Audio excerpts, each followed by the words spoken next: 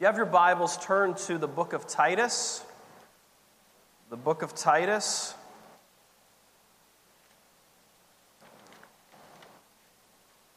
That is towards the end of the Bible, if you're not sure. Titus, Philemon, Hebrews, James. And as we begin this morning, if we looked at many of the relationships that we have around us, many come and many go. The ones that stay are the ones that are built on a strong foundation, typically with common interests that a friend has with another. The ones that don't last are normally founded on very shaky ground. When storms or difficulties come, that relationship is torn apart in many part ways. The very thing that they thought they built does not survive.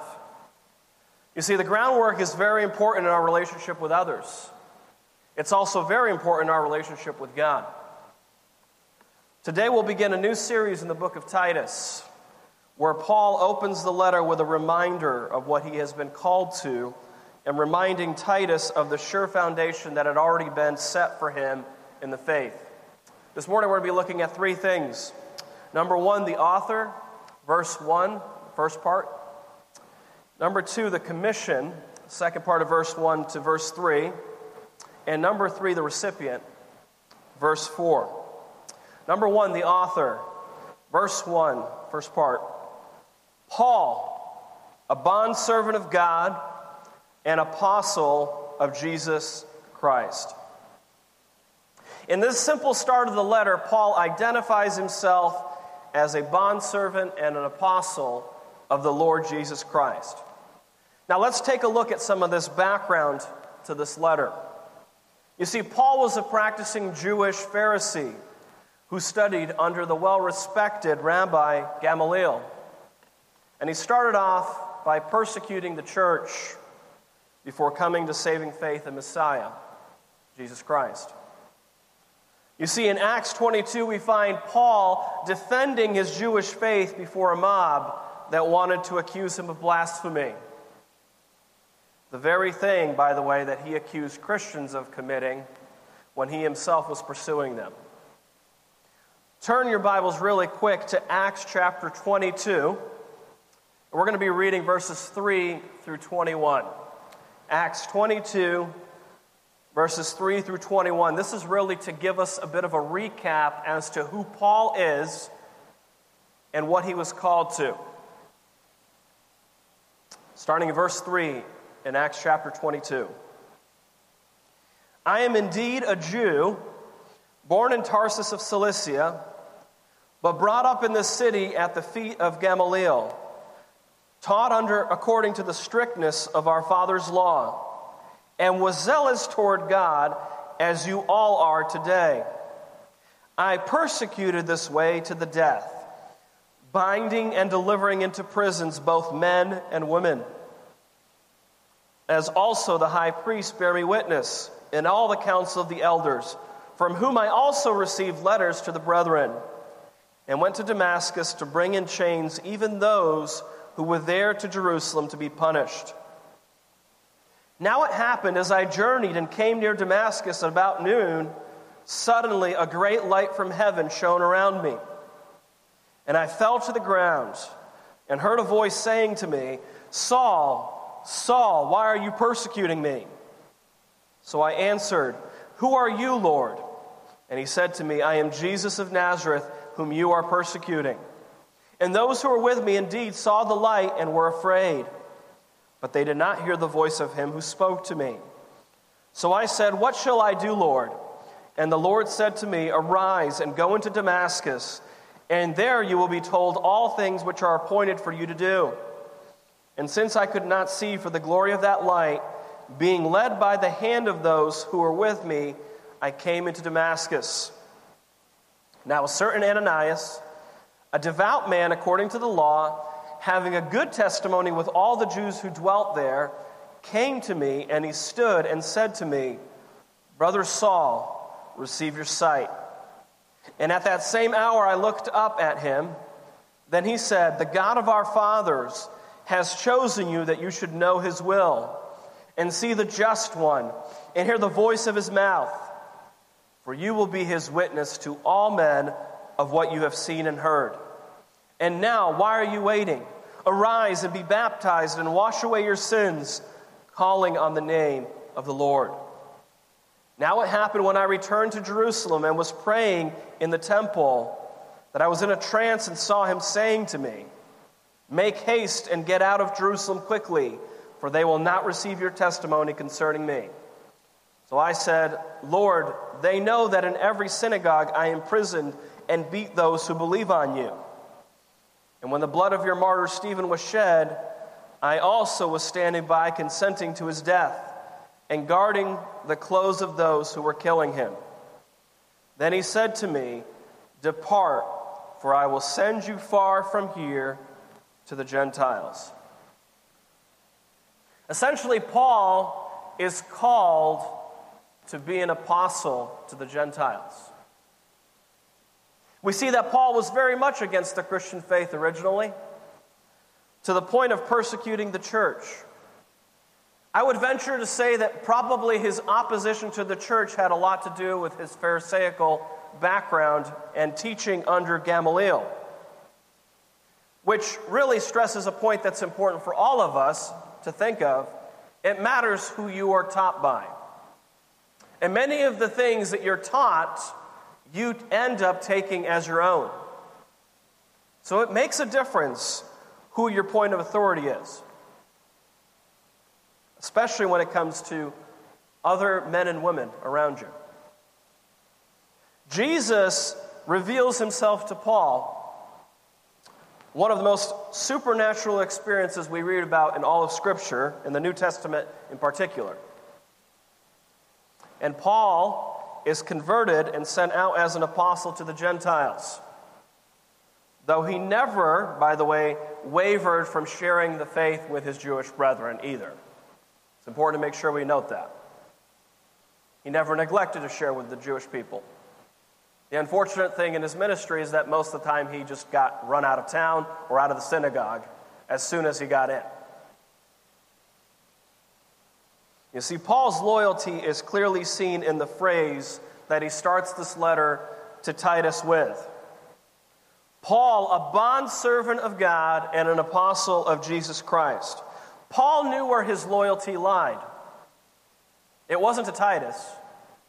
It wasn't to people. It was to Christ. His service was to Christ. He was on a mission sent out by him. Every time you and I consider ministry, do we remember that it's a mission for him? Or do we tend to think, I'm doing this for pastor, or I'm doing this for so-and-so in the church? Do we see the bigger picture? Is that why you and I, when we look at our lives, get confused by our priorities? Maybe we forgot who gave us the mission.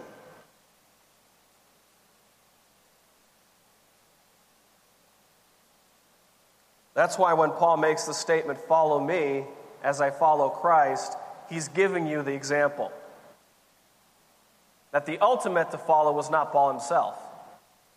It was Christ.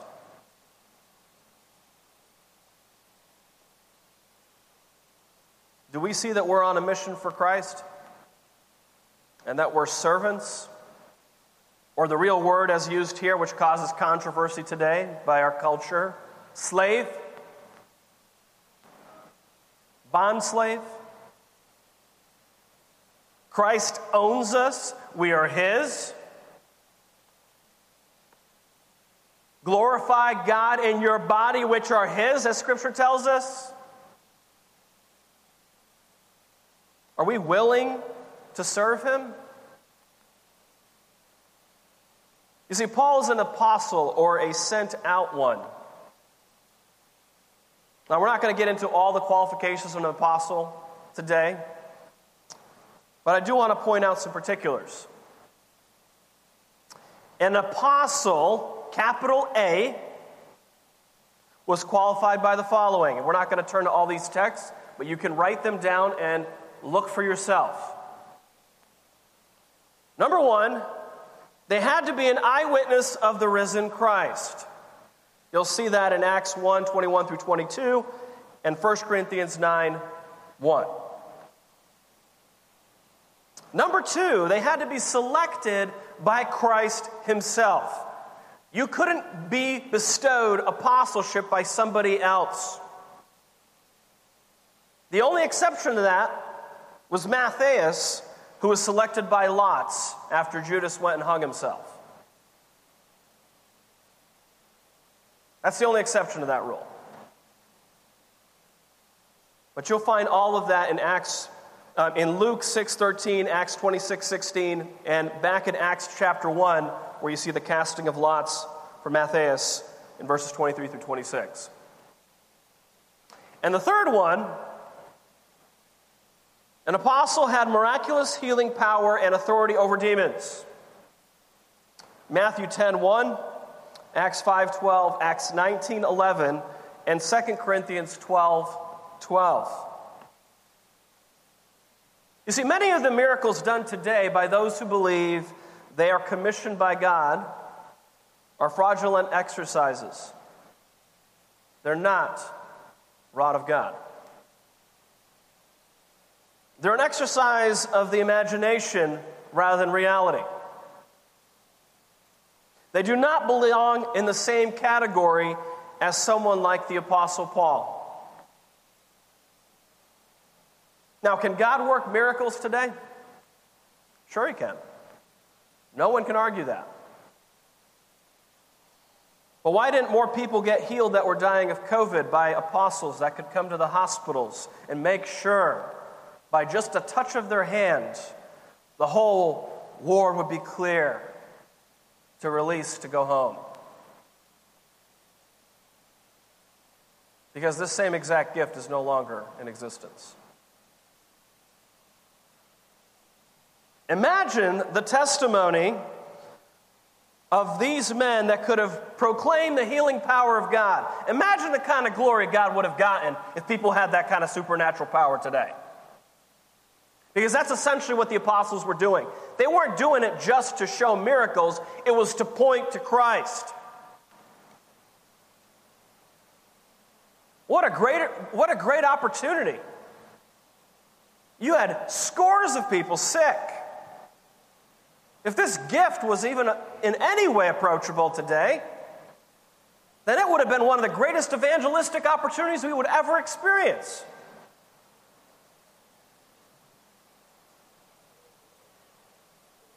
Paul, in his identity with Christ, knew that Christ called him to a specific calling and a mission.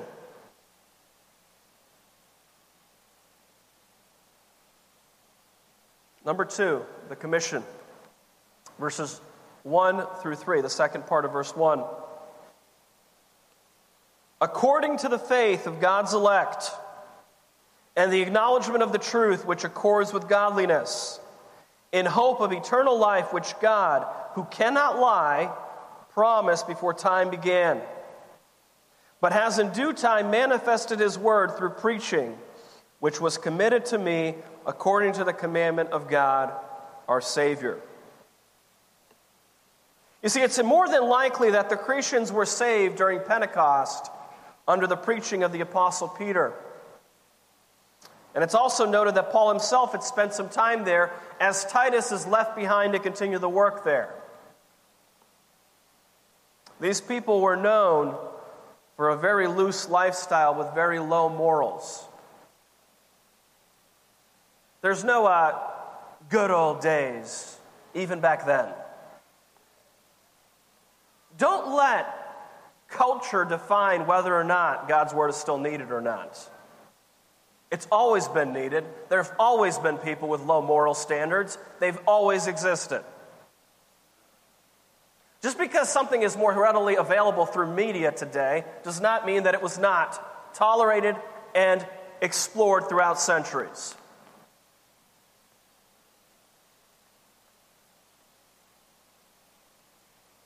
Paul's call was the bolster of the faith of the elect. those who had trusted Christ by encouraging them to pursue truth which leads to godliness. Paul's mission was not enough to say, you need Jesus. His mission was finished when he discipled as well. And let me pause for a moment and make this statement. It is not enough to want people to come to Christ without teaching them afterward. That's not the Great Commission. That's only part of the Great Commission. Teaching them to observe all things that I've commanded you is a hard task. Which means you need to know what it is that has been commanded. Which means if you don't get into the Word of God, you won't be able to disciple anyone. And any parent that thinks VeggieTales will disciple their kids very well is a very poor example of what discipleship looks like.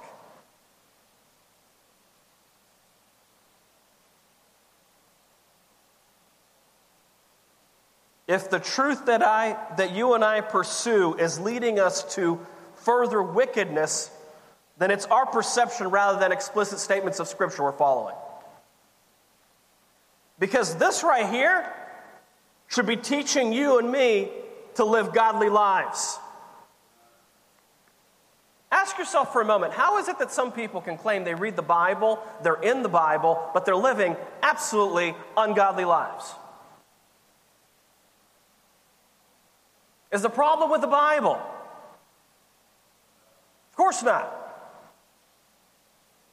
You ask yourself this question, I need to ask myself this question, why is it that the Pharisees knew so much of Scripture, but it didn't do anything in their lives?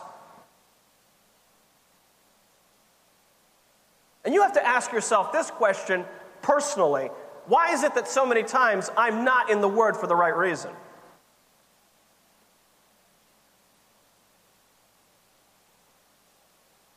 A believer that falls into a lifestyle of isolation from the things of God and the people of God cannot live for God in the way that He intended for them. If your study of Scripture is not producing better fruit in your life, believer, then your heart isn't in the right place to open the Word when you do.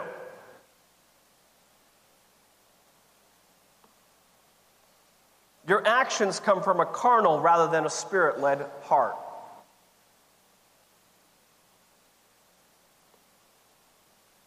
It is really one of the most interesting statements that one will hear. And I'm sure you and I have heard it many times. Maybe you've said it too. Everyone in the church is a hypocrite. I don't need them to have a relationship with God. After all, I read my Bible and pray. I don't think you realize what you just stated there. What you essentially stated is I really haven't read my Bible, though I'm claiming I did. Do you realize that most New Testament books were written by Paul to churches?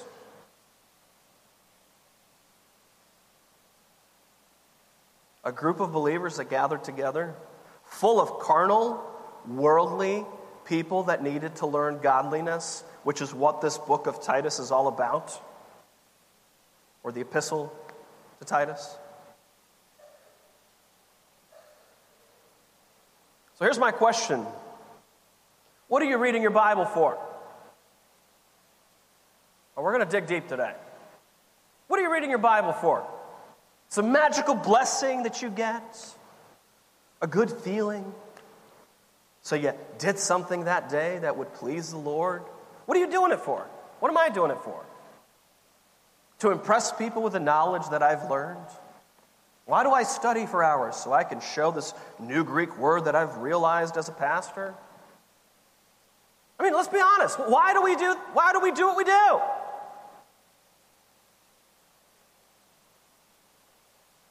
Are you looking for some magic blessing from God so your kids turn out better, parents? Is that what we're doing? Oh, we read the Bible together. It's going to be all perfect now because we read the Bible. It's not how it works. Especially because you can read plenty of Scripture, and if you don't do any of it, it's only half the battle.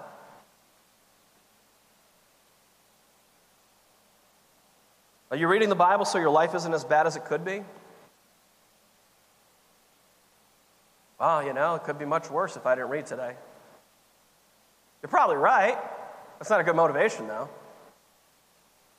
You ever done that? Had a horrible day and then you read the Bible out of guilt the next day? Oh, please, don't tell me I'm the only one that's done that. I know what was wrong. I didn't read today, so I better read tomorrow. And if I read, then it's going to go much better. And maybe many times it does it not? But is that the right motivation? Or do we want to hear from God? Why do we use him like this amazing magic genie that's going to give me what I want because I did something? I opened a Bible and read it.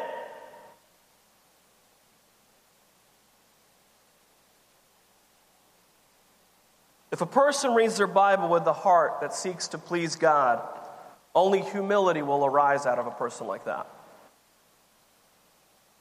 They'll be just like the publican who asked for mercy.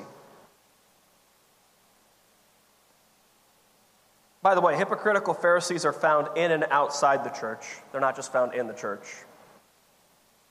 They're in and out. You just pick your flavor. They just fail to recognize their own identity. Everybody else is the Pharisee. I can't be one. That's essentially what a lot of Pharisees will say. Everybody else is a hypocrite. I'm not. Oh, really? Look in the mirror. You see, Paul reminds these believers in Crete of the guarantee, hope, and assurance of eternal life which was promised before time ever began. God, who does not lie. Pause for a moment and think of that statement. God does not lie to you and me. You and I are liars by default. If we were to tally up all the ways we've lied to people this last week, we'd be shocked, if we were to be honest. And what I mean by lies are half-truths that many of us tell each other. How's everything going? It's going great. Literally just complained 5 minutes ago about how much you couldn't stand that day. My favorite one is fine, right? What do you even mean by that word? I don't want to get into how that flows in our relationships. God, who does not lie, has determined in eternity past that he would save his people through the gospel preached, which is what Paul was commissioned to preach. And by the way, so are you if you're his disciple. Your commission is to preach the gospel as well.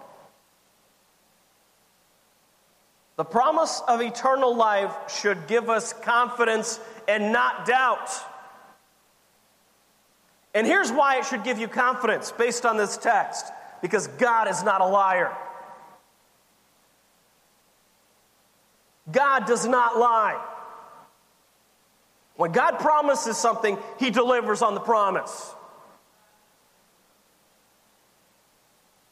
It's us that cause a lot of the doubt by our sin. It is not his word. His word is faithful. What he promises, he will fulfill to the end.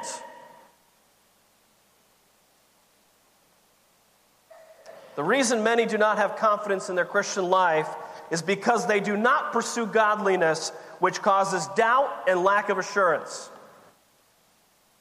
You show me a brother or sister that follows Christ and they are faithful and they care to live a godly life, and I promise you they have a lot more assurance than the brother or sister that does not.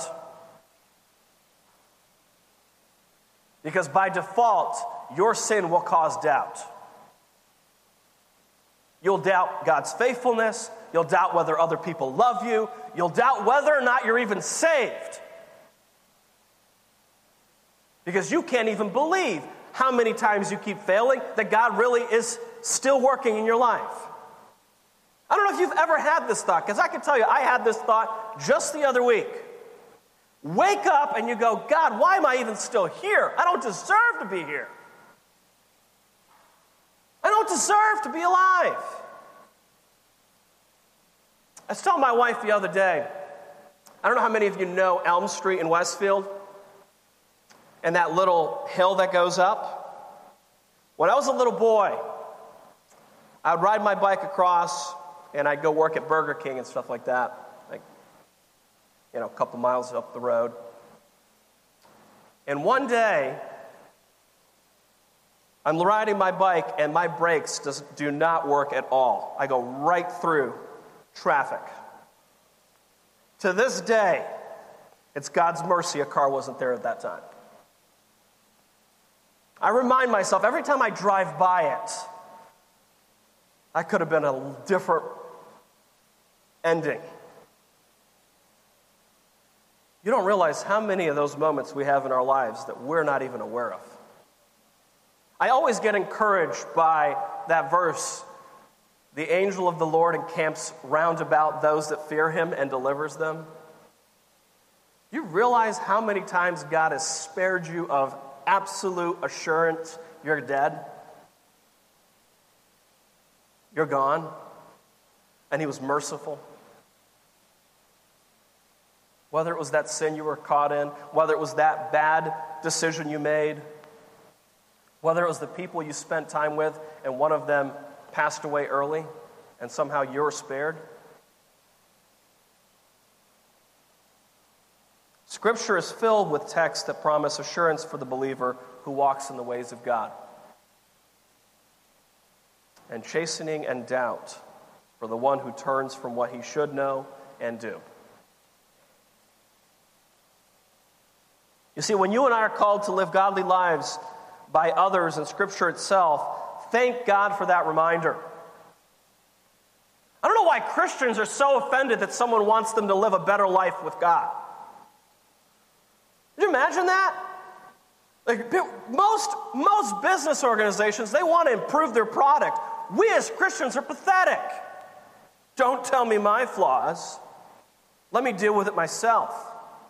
Well, don't you want to do better? Don't you want to serve Christ with more passion?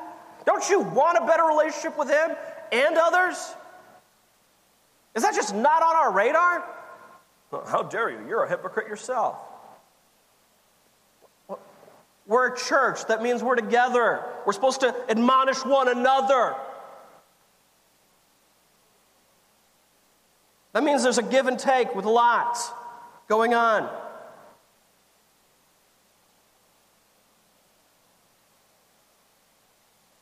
Thank God for that reminder from other brothers and sisters and the word that morning when you read it.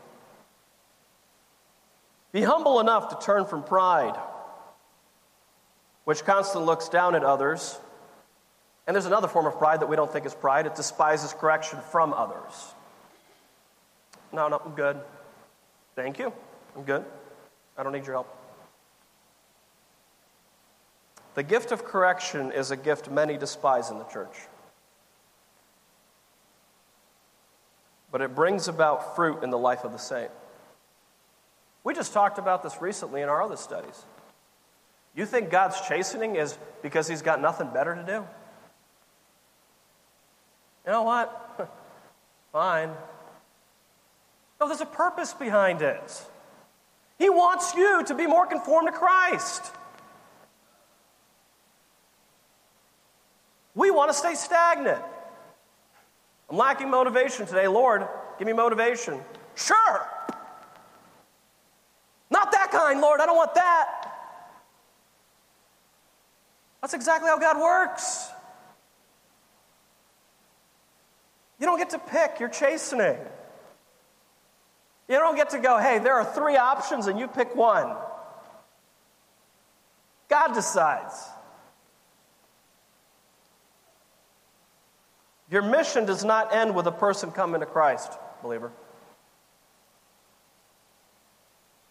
The work continues with a pursuit of godliness, which is one of the things I would want you to stop for a moment and ask yourself, those of you that are married, have we as a couple over the years grown more godly or not? Ask yourself that honestly. Here's a very daring question. Have we been raising our kids in a more godly manner or less lately? Because many believers, they slip up and they fall And they go, well, I don't want to judge my kids because they struggle with that one sin, so I'm now going to completely unravel everything that God's called me to because I don't want to judge. One of the greatest forms of idolatry is when parents swap their kids' sin for what God's word says. That happens today in culture more than anybody wants to admit. I know a person that's struggling with this, so I won't condemn that sin because I know people that struggle with it. That doesn't negate the fact that it's still wrong. You don't get to give that person a pass based on you feeling bad about it. You absolutely can feel for the hurt people are going through because you have those things. But you don't lower the standard. It is as if you literally went through the Bible and went, that doesn't apply anymore. We're in 2022. Paul didn't know what he was talking about.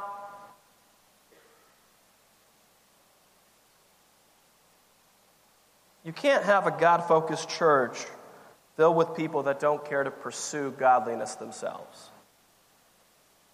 It's in the Word. God-like. Godliness. You can't say you want God and don't want to live as He would want. You're denying the very thing you're stating. That means the areas that you and I have already given up on, get back up and fight against them again. Doesn't matter how many years you've been struggling with that sin. You don't just go, tried too many times, failed too many times. I'll get there eventually in glory. What a fight, huh? Get your cue from people like the Apostle Paul, not your buddy that doesn't care about fighting in his own spiritual walk.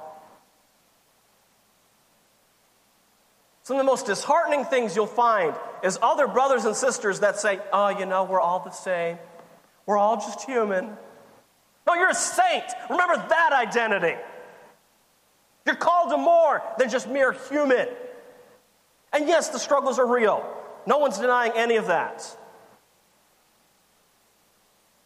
But you need to get back up. Fight the good fight of faith. Are those empty words by Paul or not?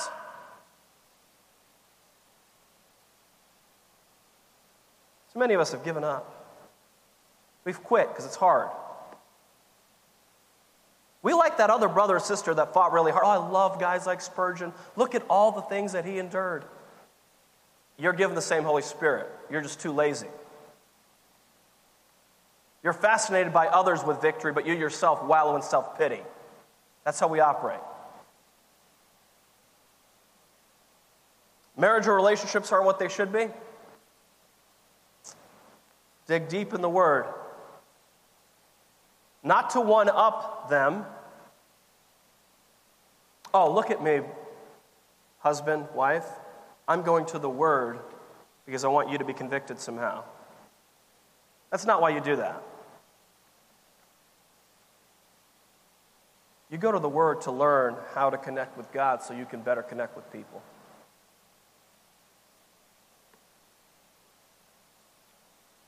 I'll say this. You become a lot more patient with people when you understand how patient God is with you. You don't get so quick to judge another brother or sister that could fall. So what happens when parenting isn't going the way you want? Well, you still pursue God and His Word for the right reason. Not for some magic fix so you feel better as a parent. For the right reason. Because you want Him, not just a better family dynamic and more obedient kids.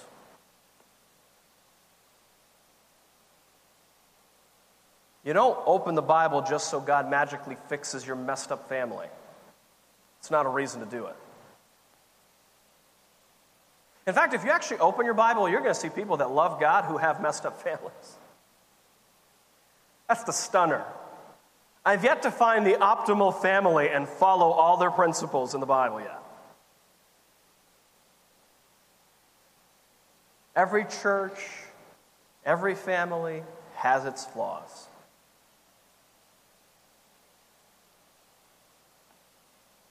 What if your finances seem to be a mess? What do you do then? Well, maybe we stop promising to care for the things of God while we pursue our own selfish desires all the time. Be a little more honest about it. Be a little more honest why we landed in the debt hole we did, because we were doing things that we wanted. Nobody put a gun to our head, told us to spend it on Amazon or whatever it is we wasted our money on. I can't help it. You can. You can. The Holy Spirit can enable you to withstand any of these things that you're struggling with.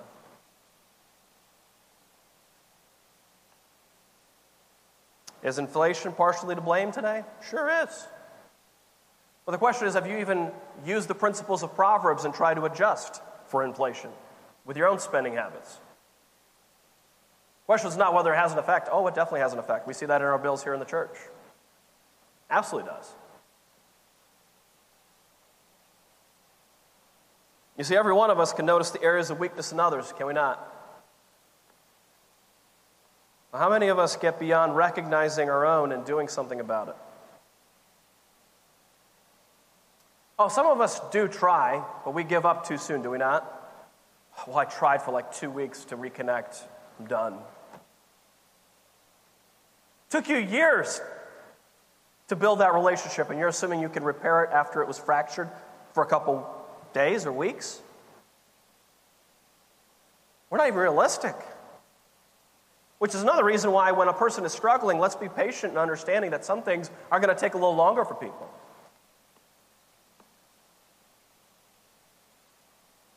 You and I we need to have a long-term view of others as well. Stop thinking that everything and everyone will change overnight. And ask yourself, before you start going down that track, how quickly have everything that God has wanted to work on in your life changed? How quickly has everything that God's worked on in your life changed overnight? Most things that way? I mean, those of us that are very, how can I say this for lack of a better way, impatient with others. Is that like instant? God just, that day, oh, we're patient now. Or is that learned? It's learned. How long did God take in certain areas of your life? Question is, have you arrived? And I dare say none of us have. You are not just to give up, but to pursue godliness, and with that pursuit, the gospel will be a beautiful picture to others around you. You know what doesn't really attract the world? Is a Christian that lives what they don't really preach.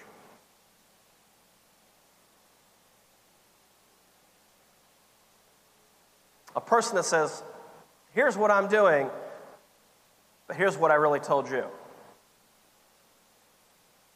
You want to show people that God matters more to you? Be willing to give like others in the world aren't, of your time, your resources, your finances. Treat people with honor as they walk into your home, because God deserves the respect. And in doing so, you're serving Him. Do you realize that? When a brother or sister comes to you, you are literally serving Christ when you serve them. Do we even have that mindset?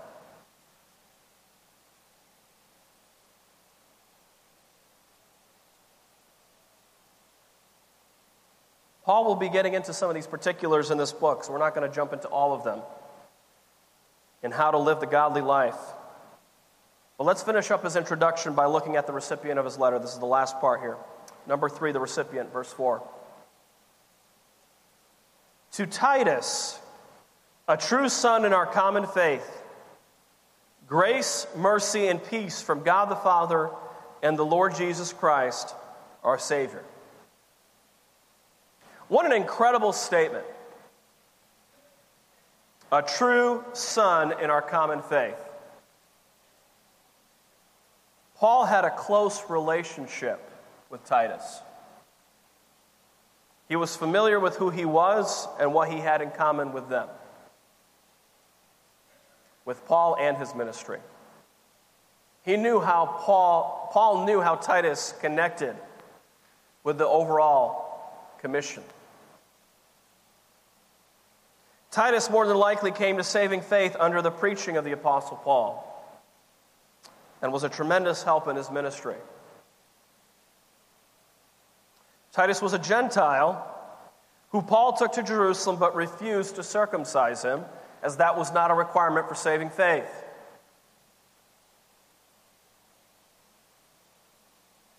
A very important statement to be made here, as many struggled out of the Jewish community as to how much or many of the Jewish rituals and customs were to be kept when a person came to saving faith that was a Gentile.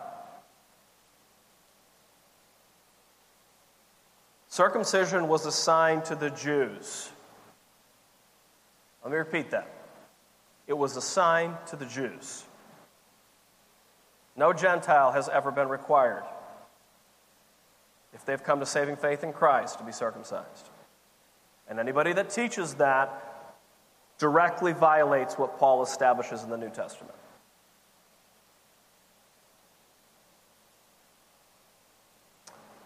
Titus was more than likely sent to deliver the letter of Paul to the church of Corinth as well. He got to deliver a very hard letter to the church of Corinth. So you can imagine Titus has been the bearer of bad news to many on Paul's behalf. Titus was working in Crete and was called on by Paul to stay behind and work with that church.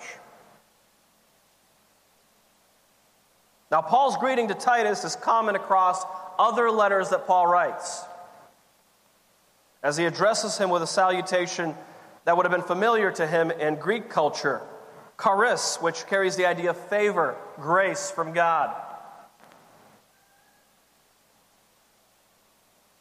Paul taps into his Jewish background and proclaims shalom, or peace, which was common in the Jewish culture, and even so today. Paul also includes mercy as a reminder to the minister that Titus has been called to be.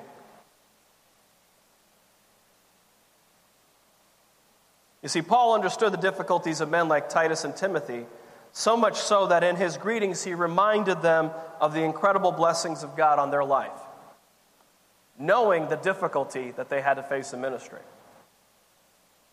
These men didn't have it easy. They had difficult things to deal with. Tensions. Absolute animosity at times towards them.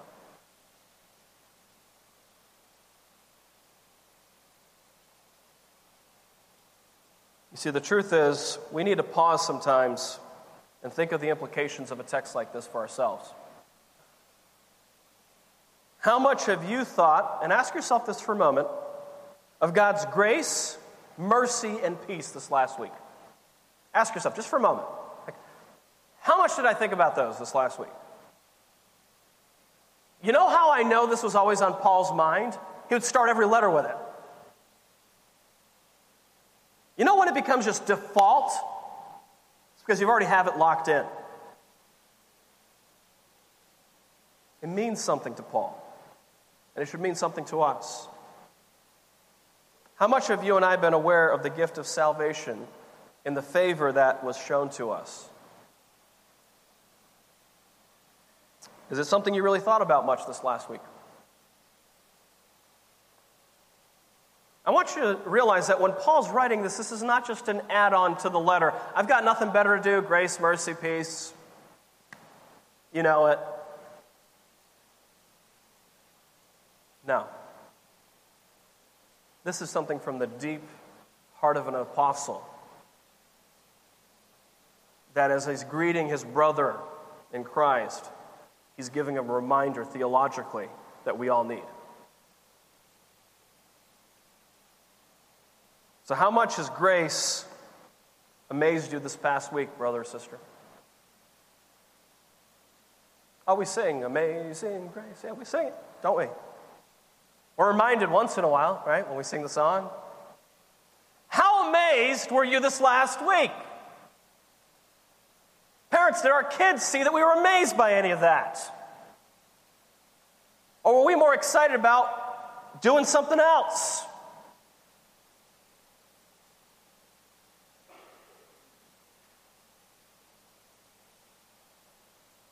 I always love that line from When I Survey.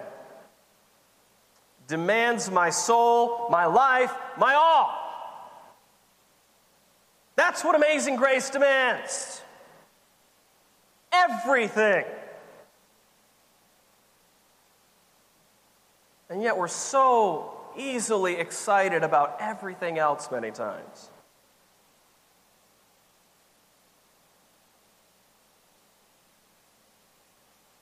What about peace? Peace with God comes from favor with God. Peace of God comes from walking in the Spirit.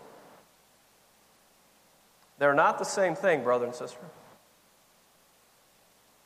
You can be right before God but not feel peace in your heart. You and I both know that's true. Due to the circumstances around you, that peace is only found in a right relationship with God. And the reason why we're so distressed, worried, fearful, is because we have a lot of things that we've allowed to take the place of the peace that was found in a right relationship with Christ and in walking with Him. And what we do is we take shortcuts in our Christian life. We think that if we just do this, it'll make me happier or I'll feel a little better about my walk.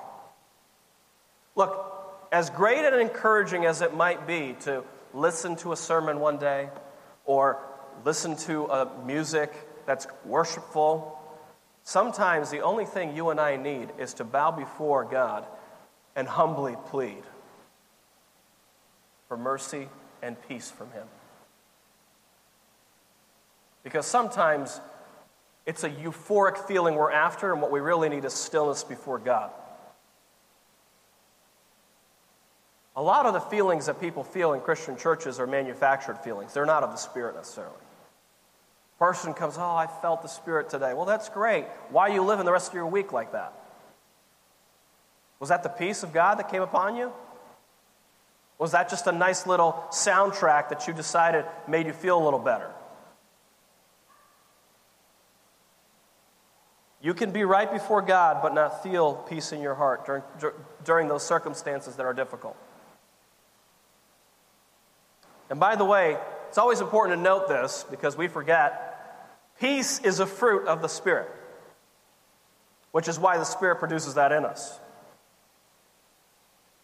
Anybody that tries to find God's peace apart from the Spirit will always lack. Which is one of the reasons why anybody that knows that the sword of the Spirit, which is the Word of God, if you're in this and you're reading it for the right reason, you'll have peace like you wouldn't believe many times. Why is this the first thing that goes many times? Because we think there's a shortcut to this whole thing. The hard due diligence of being in the Word, being taught by the Spirit, is the only way you and I will ever have that kind of peace that we desire.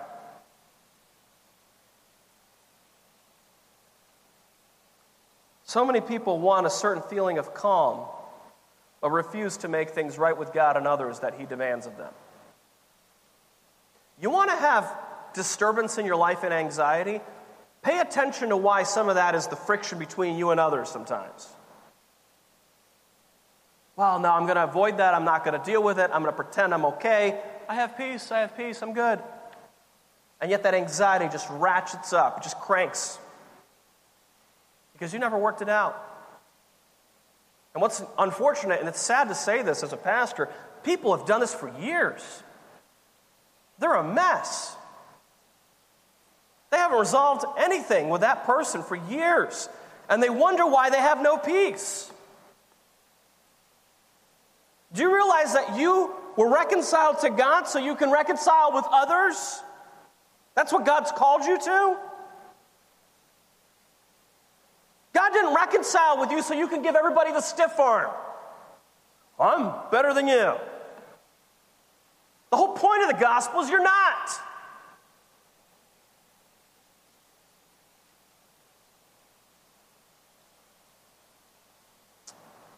Have you thought long and hard about how merciful God has been to you? Just this past week, how many times has that word mercy occurred in your mind? I mean, let's ask ourselves, how amazing was your performance? I mean, you just didn't, you didn't need mercy. You were fine, right? It's last week. If you were grading, A, plus. Is that how we are? You need mercy. I need mercy. Do you find yourself an entitled child of God who thought that they deserved mercy because of some good deed they did? Oh, this garbage infiltrates every church in the world.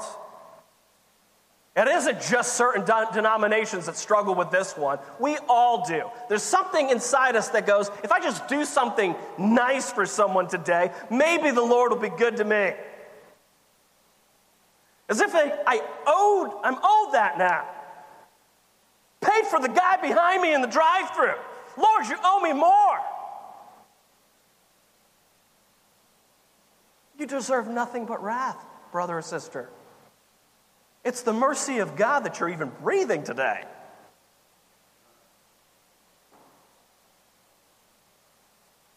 So many followers of Christ abuse the mercy of God and think that it's just endless. God will just extend infinite chances to me. God's divine mercy and salvation has no end once you've trusted Him. What He promises He will deliver on. But in this life, there are consequences. And the chastening hand of God is also merciful many times.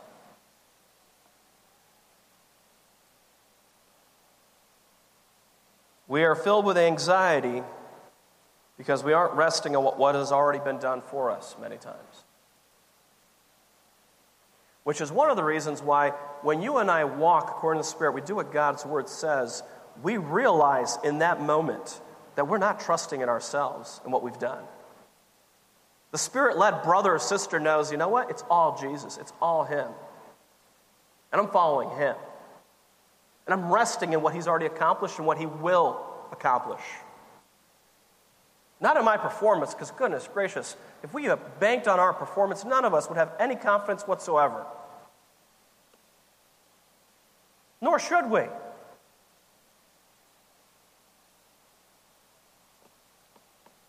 God, who cannot lie, promised us certain things. And we just refuse to believe Him many times, do we not? Oh, we say we believe God on all this. Here's what's amazing about us as Christians. We believe God for eternity. We don't believe Him about today. Oh, God, I trust You with my life. Really? How anxious were you over something petty last week? Oh, I got to get all this done. You're trusting Him for eternity, and yet you're terrified over the most ridiculous thing that if you were to mention it to a brother or sister, you'd be like, I'm too embarrassed to share it with you. Here's what I was anxious about the other day.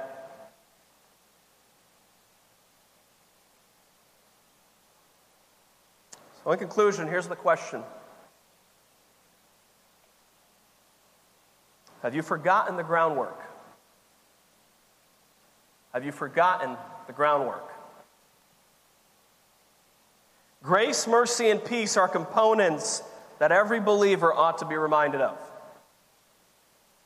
So much so that Paul includes this in his greeting to many of the churches that he writes to and individuals that he writes to. Sometimes just grace and peace, but sometimes grace, mercy, and peace. In light of grace, how motivated are you in living the Christian life, believer?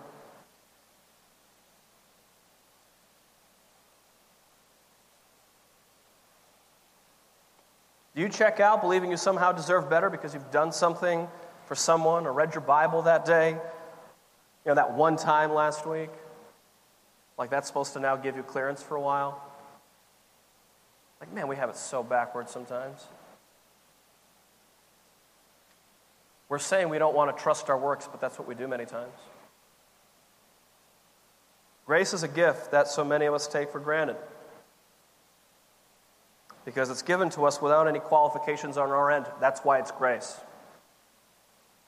If it's anything to do with us, it's no longer grace because it's undeserved by the Father given to his children. Which means that we as followers of Christ are to show that grace to others, knowing that we ourselves are not qualified. Has God's mercy been a reminder to you this last week? Have you been absolutely broken over the mercy that God has shown you this past week?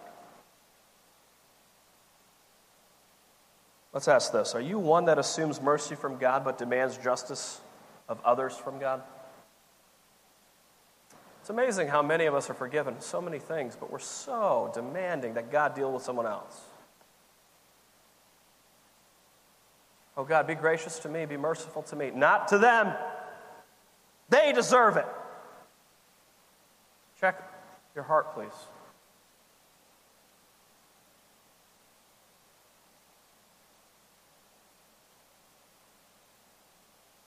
Have you become that proud brother looking down at the prodigal, forgetting what you've been forgiven of? I'm going to be perfectly honest with you, church. There's a lot of people I've gotten to know over the years, and one of the most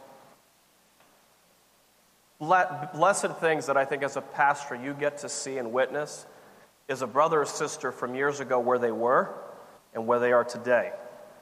And people today are like, oh man, they're not where they should be and this and that. And I'm going, you have no idea how far they've come. If you saw them years ago, they wouldn't be anywhere near as about the business of discipleship as they are today. In serving in the church today. In caring for others today. Oh, are they still flawed? Absolutely. So am I. Oh, man, is it encouraging to see how God works with people for many years. If you were to take a look at your life, would it be a life of peace? Do you have the calmness in the storm, knowing that the sovereign hand of God is there and nothing can separate you from him? Nothing in all of creation can separate you from the love of God. Do you believe that?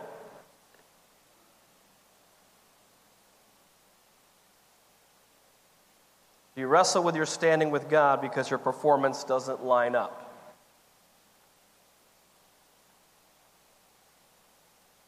Listen, believer, that should not be your struggle because God does not lie. If you've trusted Christ, you have full assurance that God will get you home. It's fully paid.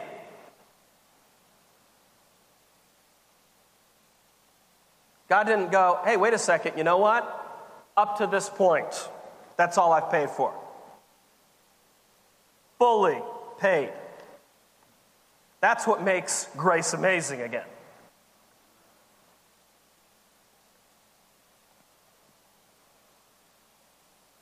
He has made a promise to us, and he will keep that promise. Having a life that's led by the Spirit will give you more of the calmness to weather any storm in life. You're safe in his hands, but your assurance comes from obedience to him.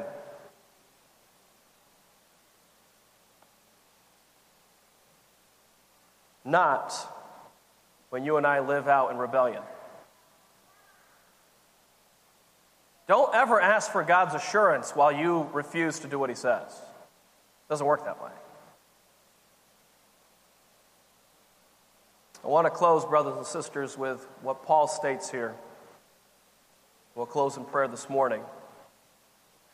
Grace, mercy, and peace from God the Father and the Lord Jesus Christ, our Savior.